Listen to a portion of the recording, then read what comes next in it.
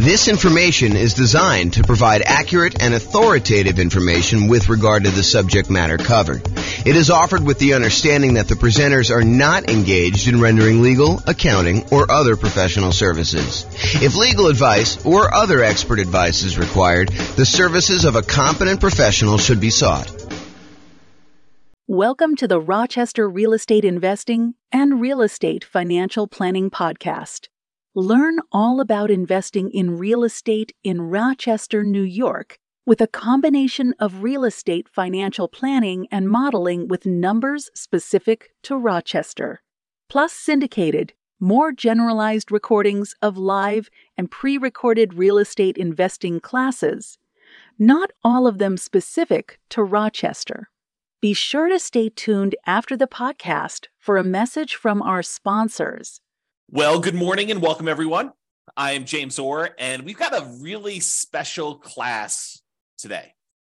So today is improving cash flow when searching for your next rental property. And I'm going to jump right into it. This is kind of one of our mini topics.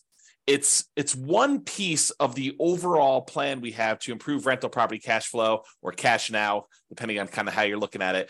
But this one is really this first section here when you're searching for the property. There's different classes we're going to do on when you're financing a property, different classes we're going to do when you're trying to optimize which strategy to use, different strategies, different cash flow improvement strategies we have when you're trying to improve your property itself. Different ones you use when you're utilizing marketing in order to get your tenant or tenant buyer in the property, different things we do when we own a property, and different things we do while we're renting the property. But today we're going to focus on searching for the property. So let's jump right into it. These are the areas that we're going to cover today. We're going to talk a little bit about selecting the right real estate agent.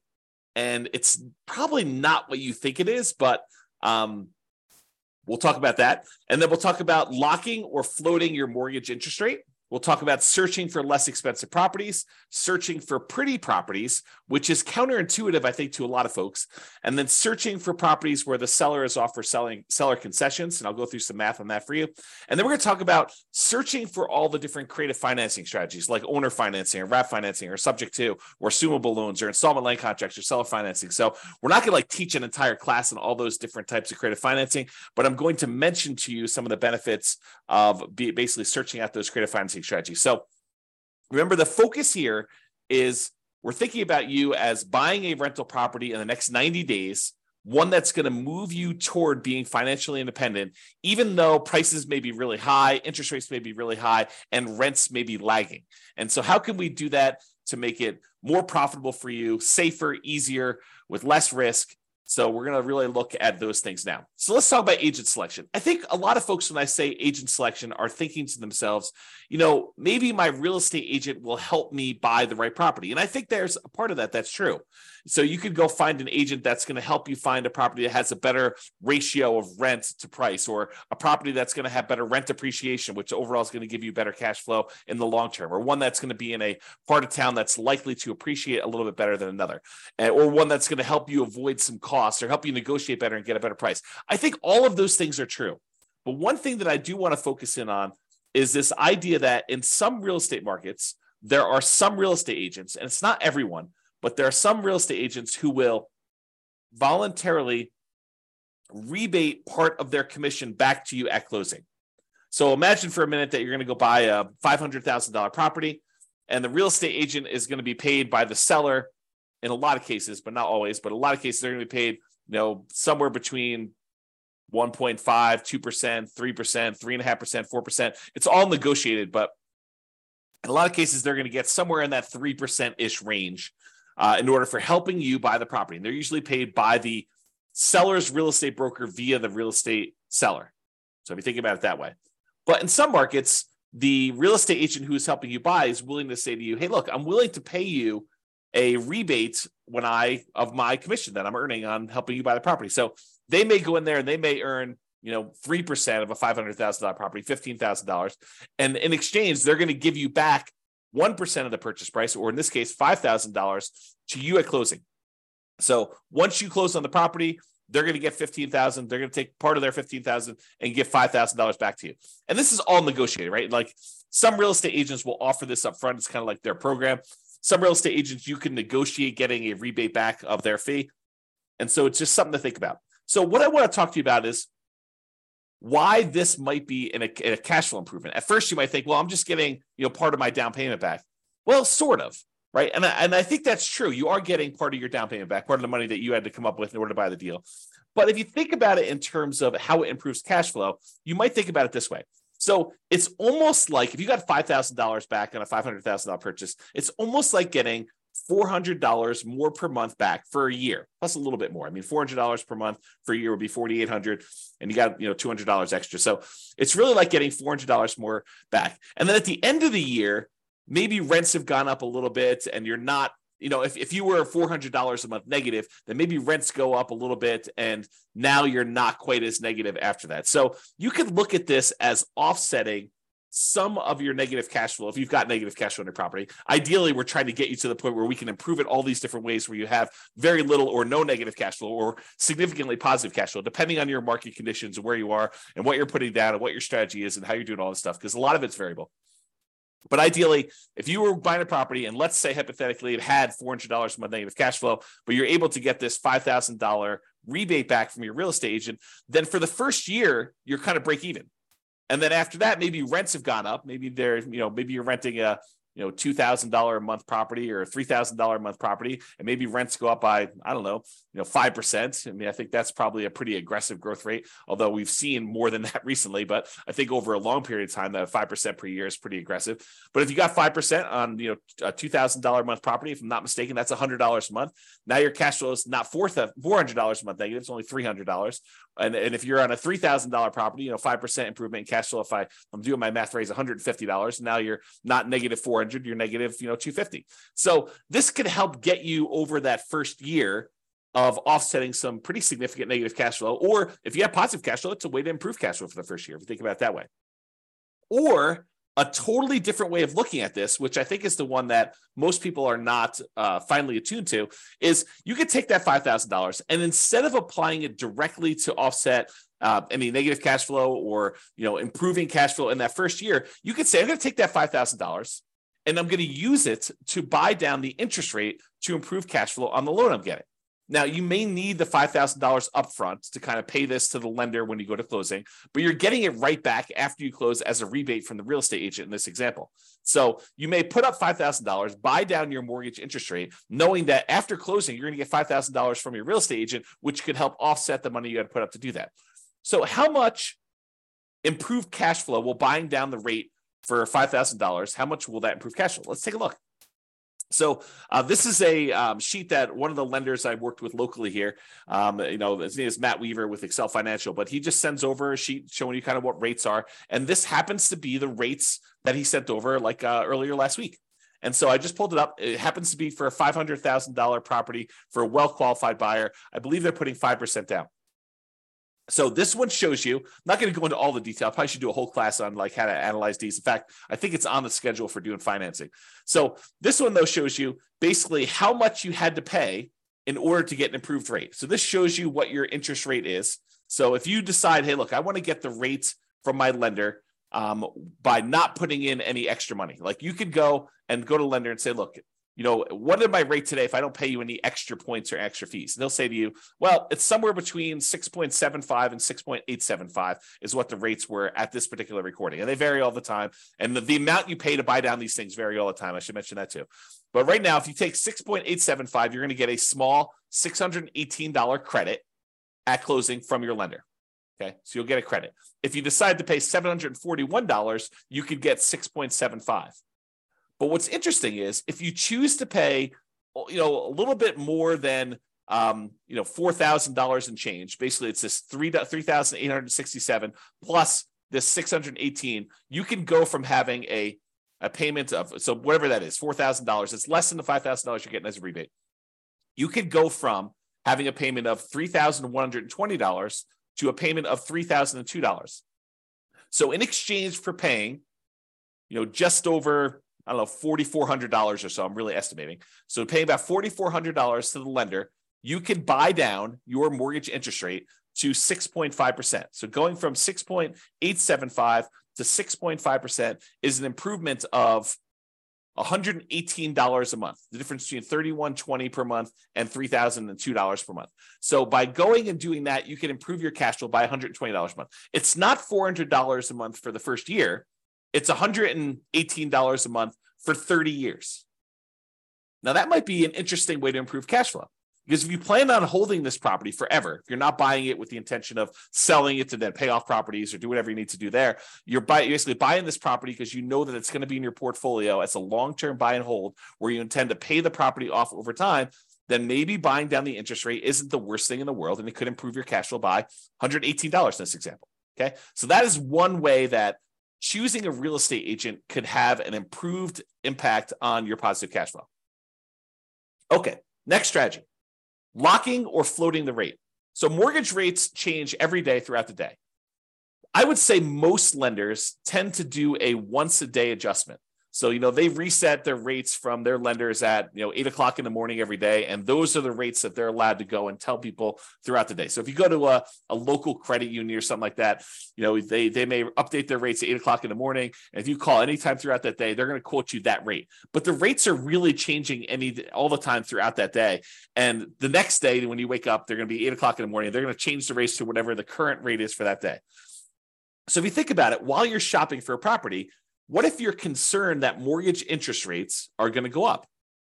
Well, it's really difficult to accurately predict the future. I mean, we really don't know if interest rates are going to go up or interest rates are going to go down. We can sort of guess based on, what's happening in the political world, but, unexpected things happen all the time. And those can impact mortgage interest rates. But if you're concerned that rates will go up, you're like, look, I can afford this right now, but if rates go up too much more, it's not going to be worth buying. Maybe what you want to do is go talk to your lender. And with some lenders, you can choose to pay a fee to lock in your rate while searching for properties. You can say, look, I know I'm buying something in the next 90 days. If I go pay you a fee, then we can lock in this mortgage interest rate and I will be able to get this rate definitely anytime within the next 90 days in order to close on my property. And they will a lot of times do that for you. Okay. Now the lock lasts for a predetermined period of time. It's not like you could lock in a rate and then 10 years later, you decide you want to use that rate, you could do it. It's usually for like 90 days. And I'm not a lender, but my understanding is how lenders are using this is they're going in and they are pre-purchasing that block of financing for you. So they're saying, look, we reserve this rate at this style of thing, and it costs them a little bit of money to do that. Then if rates go up between when you lock your rate and when you close on the property, you're not penalized with the higher rate and have improved cash flow. So this is thinking about, how we're improving cash flow by doing this. So you do that. If rates go down though, like let's say you lock in a rate and then rates happen to get better while you're under contract, some lenders will allow you to take advantage of some of the drop, not usually all of it. So if rates drop by half a point while you're under contract, they may only give you half of that. Okay, so talk to your lender and understand the details of this when you're going to do it. Now, where this becomes especially helpful is when you're buying new construction properties, where it could take months and months and months between going under contract to buy the property and when you actually close on it. So imagine you go under contract and the builder tells you, okay, this is going to be a 9-month build time. The property will be ready 9 months from now. Well, a lot can happen to interest rates between when you go under contract and you think you know what the monthly payment is going to be, and 9 months later when you're closing on the property and they're delivering it to you, and rates are very, very different between then. So this locking the interest rate can help eliminate some of that interest rate for you. Now, you're going to want to talk to your lender because sometimes locking for a very long period of time is more expensive than what you perceive the risk to be. Now, if rates really jump up, it could have been a really good value play for you to go buy that. But a lot of times we don't know. And so you want to talk to your lender and say, what's the cost of me locking the rate for 90 days or 6 months or whatever you're going to do, and try to work out a plan to see what seems like a good value for you to do that. Let me take a beverage drink here. Okay. So, and this one seems obvious, right? The strategy of looking for less expensive properties. In theory, you think, hey, searching for and buying a less expensive property often means that the monthly payment and the taxes and the insurance on that property tends to be a little bit lower. So if you're able to get similar rent for a lower priced property, that can improve cash flow. And I agree with that. As a really, really rough rule of thumb, for every $10,000 less of an expensive property that you buy, it saves you about $50 per month less in mortgage payment. So if you've done, downloaded the world's greatest real estate deal analysis spreadsheet and you've analyzed a few deals and you kind of have a feeling for, if I buy this, whatever it is, 400, 500, 200,000, $1 million property in my marketplace, and if I get this rent, I'm going to have $100 a month positive cash flow or negative $200 a month positive cash flow. You could think to yourself, okay, well, I know what a deal is at 500,000 as an example, and I get $2,000 a month rent. If I go buy a $490,000 property, well, that's going to be about $50 better cash flow. Really, really rough math. Okay. And so let's talk about where that comes from. So this is based on I'll tell you the story first. When I was a kid, my father was a real estate agent. And my father told me the really rough rule of thumb was when you finance a property, at the time this was true, $7, the rule of thumb was for every $1,000 that you borrow, it was $7 per month in payment. And so my father would be out, talking to a client, and they'd be like, how much is the monthly payment going to be on this? And so my father could, relatively quickly in his head, take the amount that they're paying, divide by 1,000, then multiply by 7 in order to get a really rough estimate of what their monthly payment would be. And this is just principal and interest. Okay. And that rule applied when interest rates were in the 7.5 to 7.625% range. Okay. A little bit higher than where they are now. Now, when I was doing real estate brokerage, I'd often give clients a really rough $50 per $10,000 a purchase price rule of thumb based on that 30-year fixed rate loan. And so that's the rule that you're getting here. And that's relatively fairly accurate between 4% interest rates and 6% mortgage interest rates for doing some really rough estimating. It's not exact. It's not like, hey, lender, James told me that if I go and I buy a $10,000 less purchase price property, then my payment's going to be $50 better. No, they actually do the math and they calculate it out. They don't use this rule of thumb. But if you're out shopping for a property, this is pretty helpful, right? You can say, look, this is about the same as this deal I was looking at before. I know what the cash flow was on that. This property is $20,000 less. Therefore, it's going to be about $100 more in positive cash flow. Really rough rule of thumb. Now, this is just principal and interest. Doesn't take into account taxes or insurance or maintenance or anything like that in there. It's just the principal and interest part of the loan, and it's a 30-year loan. And we're assuming that interest rate is somewhere in that 4 to 6% range. So, you're probably going to be a little on the higher range right now if you're in that 6+% interest rate. So it can also be used to estimate how much that cash flow changes. I kind of mentioned that. So if you're wondering where this comes from, here is the actual chart showing you how much a monthly payment is on a $10,000 loan, 30-year loan at $10,000. So it shows you, if you were getting a 2.5% mortgage interest rate, it'd be about $40 a month. Where it gets about 50 at 4.375, it's about $50 exactly. At about whatever this is, almost 6%, it's about $60 per 10,000 exactly. And you can see it goes all the way up here, like I did, all the way up to 10% mortgage interest rate. And at a 10% rate, it's, high $80 for doing that. So you can get a rough idea of what those numbers are if you want to look at them. Okay. Let's talk about seller concessions. So seller concessions is when the seller agrees to contribute some money towards your closing costs. A lot of people think of this as this would reduce how much money I need to bring to closing because it helps cover, things like closing costs or my share of title insurance or, my share of the loan costs or whatever it is. So you can think of it that way. But you can also think of it as a way to reduce your mortgage interest rate. Remember we talked before about getting a rebate from the real estate agent and being able to buy down the interest rate? Well, you could use seller concessions in order to buy down the mortgage interest rate in order to improve cash flow. So let's say you're prepared, you've got enough money to do your down payment, you've got enough money for all your closing costs, and now you're thinking, okay, I really want to improve cash flow. One way to improve cash flow is to say, I want to look at properties where the seller is offering some type of seller concession, which will allow me to use the money they're giving me to buy down the interest rate by whatever amount that was. So if you remember from the real estate agent rebate example, we talked about a $5,000 kind of buy down, a rebate would allow you to buy down the mortgage interest rate such that your improved cash flow by $118 per month for the entire 30-year period. So if you're able to get a seller to contribute $5,000 toward your closing costs, you can improve your cash flow by $118 by taking that money and buying down the interest rate with it. So maybe you want to search for properties where the seller is offering seller concessions. And we haven't talked about it because we're not talking about making the offer yet, but this can also apply to when you're making an offer.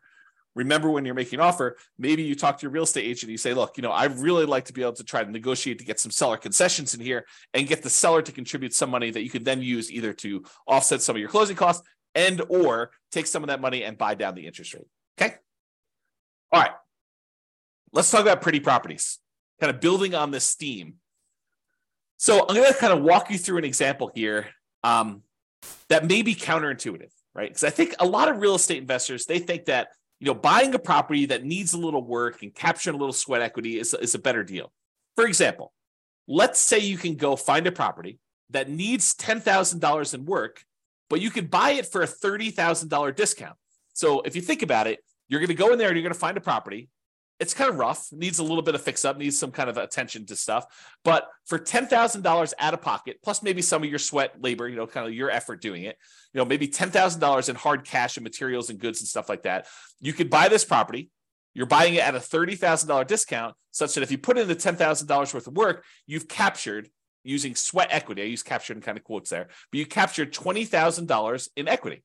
You basically got $20,000 in equity by doing this work yourself and paying the $10,000 in like materials and goods and do that. So if you were going to buy a property that way, and if you were going to sell the property or eventually do some type of cash out refinance where you could take advantage of that equity that you captured, ultimately that could be advantageous to you. I will totally admit that. However, what if you have zero intention of ever selling that property? And you have no intention of actually doing a cash out refinance on that? What if you're buying this property because this is going to be one of the assets you plan to have in your portfolio long-term as a cash flowing asset that is going to help you achieve financial independence? Well, if you're thinking about it that way, does it really matter that much that you captured $20K in equity? Well, maybe. I mean, buying a property at a $30,000 discount, it does improve cash flow, right? Because you're basically borrowing less. So a $30,000 discount means that you're likely saving about $150 to $200 per month in cash flow. How do we figure that out? Well, it's that rule that we just talked about, right? It's this little chart that we showed, how much you save on a $10,000 payment. Well, if you're buying a property for $30,000 less, it's three $10,000 groups. And we estimated, in this 6.25% interest rate, it's about $60-something, low $60 a month. So times three, because we got three of these, and that's about $180, maybe $190 a month. So I'm estimating here that it's in that $150 to $200 per month cash flow range. And it depends on the interest rate, what it's going to be, okay? Because we're borrowing less, okay? That's how we got that number. But what if instead of doing that, because $150 to $200 a month isn't bad. But what if instead of doing that and finding a property that needs work and having that extra $10,000 that we have to have on the hand in order to do the work and then doing all the labor ourselves and kind of putting in all effort, what if instead of doing all that work, we said, look, I'm just going to find a pretty house that doesn't need any work. And I'm not going to worry about getting a discount. I'm just going to buy a house that looks nice, is ready to go, it's rent ready, or I'm ready to move in and live there for years and no matter, whatever we're doing there. And I use that $10,000 that someone else might use to do the work and capture $20,000 in equity. And I'm going to take that $10,000 and instead of doing work, I'm going to buy a pretty house and I'm going to use that money to improve my interest rate, to buy down my interest rate instead. What does that do for cash flow? Well, that's interesting. So using that same chart I got from my lender, instead of using the $4,000 or so that I used before when we had that rebate from the real estate agent, I said, well, I could pay about $10,000 as a discount. And that improves my interest rate from, somewhere in this 6.875 to 6.75 all the way down to 6%. So I bought down my interest rate for a 30-year loan for the entire duration of the loan. It's not a temporary buy down. This is a buy down for the entire loan. But I do that, and now my payment goes from $3,120 a month to $2,848, an improvement of $272 per month. Now, before, if I had done the work, I would have had more equity. But what does equity do for me? If I'm keeping the property long-term to buy and hold, it doesn't really help me at all, right? It does improve that cash flow because I bought it for $30,000 less. But instead of taking that $10,000 to capture $20,000 in equity, I took the same $10,000 and I've now improved my cash flow by $272 a month instead of about $180 a month. So it's almost $100 more improved cash flow by doing it this way. And you bought a pretty house, you didn't need to do any work. I don't know. Seems like it's something to consider. So talk to your lender about buying down the interest rate and how much it would cost and run the math and say, Is this worthwhile doing? All right, let's talk about some creative financing stuff. So I've kind of grouped all these together because you could search for properties that are owner financing, or search for properties that you could take over a loan, or search for properties where you could lease option it if you really want to get creative, or wrap financing, or subject to, or agreement for deed, or bond for deed, installment land contract, or all those different things. What I've basically done is I've grouped them all together and said, look, you can search for properties where you're able to get non-traditional financing. You don't have to go to a mortgage broker anymore and do all this. So I'm going to just very briefly, because this is not intended to be a class in creative financing, I'll very briefly run through what the differences are between these, and so you understand them, and that way you'll understand it. And then I'll kind of like make like one or two comments just on these in the terms of using this as a strategy. Okay, so owner financing is when a seller owns a property free and clear. They do not have a mortgage on it, and you go to them and say, I'd like to buy your property, but I would like you to act as the bank. I'd like you to deed me the property, and I will actually make payments to the property for you. I make payments to the property to you as if you were the bank. And then once I made the payments, you release your kind of deed of trust on the property, your security instrument, and then I own it free and clear. Okay, so that's the idea behind owner financing. Basically, the seller acts as the bank. With wrap financing, the seller is sort of acting as the bank, but they still have a loan in place. So you're going to go buy a $500,000 property, and they still owe $200,000 on that. But the lender, the seller says to you, okay, I'll tell you what, you make me a payment as if you're buying it for $500,000. I'll take part of what you pay me. I will pay the underlying loan of $200,000 that I still have, and I will keep the difference. So that's wrap financing. You're wrapping an existing loan that already exists on the property. Okay. Loan assumption. There are certain loans that are assumable, FHA loans, VA loans, as two examples, where you could go in there, and it's usually as an owner occupant, but you go in there and you formally go to the bank and say, I would like to qualify and formally assume all responsibilities for this loan. And by doing that, you're able to capture these really low interest rates we had over the last 5 years or so. So you can go find an FHA loan at 3.5% or 3% and buy it instead of getting a new loan at 6.5%.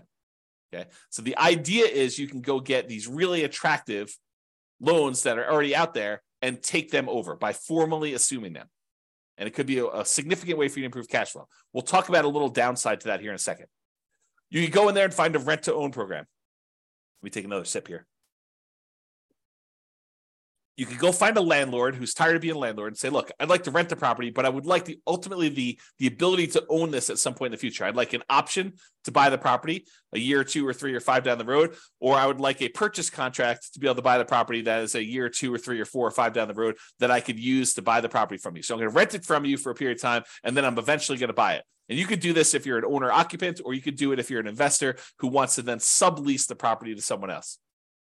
So that's the kind of rent-to-own, lease-to-own, lease option, lease purchase family. And then you have the agreement for deed, bond for deed, contract for deed, installment land contract. This is sort of like a car loan where you don't get ownership. You don't get title to the property until you fulfilled your obligation, but you have a contract in place that says, if you make these payments for this period of time, at the end of that period of time, I will then give you a deed for the property. So it's a kind of a variation on owner financing that more protects the seller in a lot of ways, because they don't give you ownership of the property until you've done what you agreed to in the agreement, whatever that is, agreement for deed or bond for deed or contract for deed or installment land contract. And then finally, subject to is when a seller deeds you ownership of the property and they leave their existing loan in place. It's sort of like a subset or variation on wrap financing. With wrap financing, you're paying the seller. The seller is usually paying the underlying loan on the property, and you're kind of like part of the money goes to the seller, part of the money goes to the underlying loan. A lot of times with subject to, you're basically making an agreement with the seller where the loan is very high loan to value. You know, you're buying a $500,000 property and the loan is for $480,000, and the seller's like, look, I'm going to deed you the property. You just agree that you're going to make payments on this loan that's still in my name, and we're going to leave that loan in place. You're not formally assuming it. You're not going to the lender and saying, I'm applying to formally assume all responsibilities for the loan. You're just saying, look, the seller is deeding you the property. You're now the owner. Deed means ownership. They're deeding you the property. Now you're making payments on the underlying loan to this that the seller has on there. And the loan is staying in the seller's name.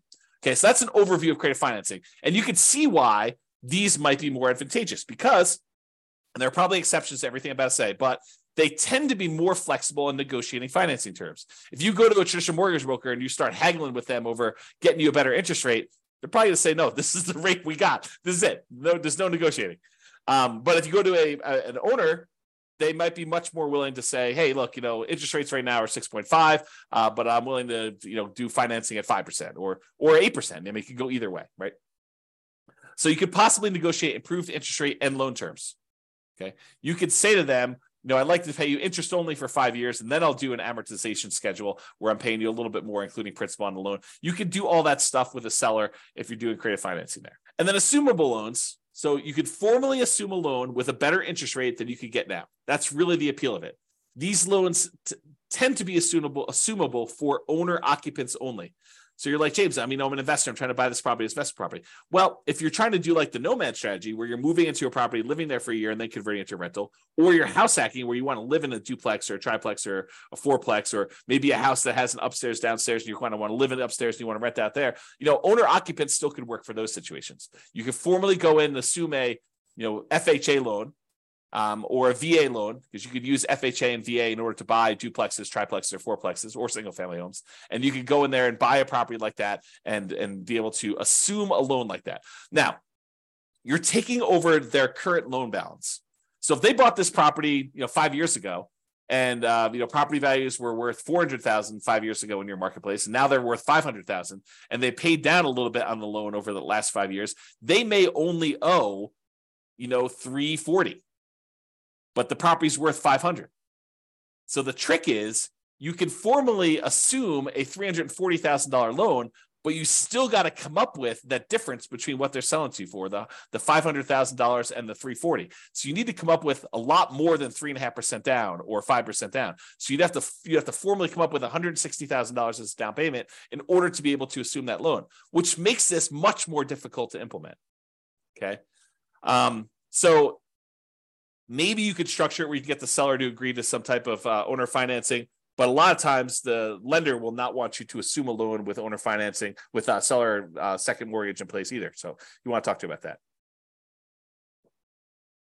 All right. So those are all the strategies to use when searching for properties. And optimizing cash flow is not something you only focus on after you own the property. A lot of people think, I'll worry about optimizing cash flow after I bought the property. Well, you're eliminating some of your choices and options if you do it that way. There are things you can and maybe even should be thinking about when you're searching for properties to improve your overall cash flow. And better to take a more holistic approach and optimize at all the different various stages rather than just when you're trying to optimize for rent.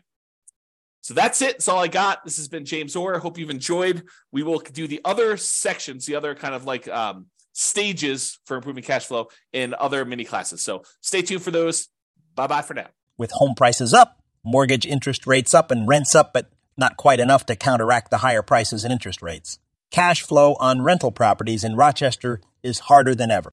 Book a call with the Real Estate Financial Planner to apply our proprietary 88 strategies to improve cash flow on your rental. See the show notes for a link to schedule your call and improve your cash flow today. If you're a real estate agent, lender, or professional in Rochester that wants to help our real estate investor listeners, consider reaching out to learn about collaboration opportunities with this podcast. We'd love to add more value to our listeners by having you assist our investors buy, sell, and finance their real estate investments. See the show notes to schedule a call to discuss collaboration opportunities.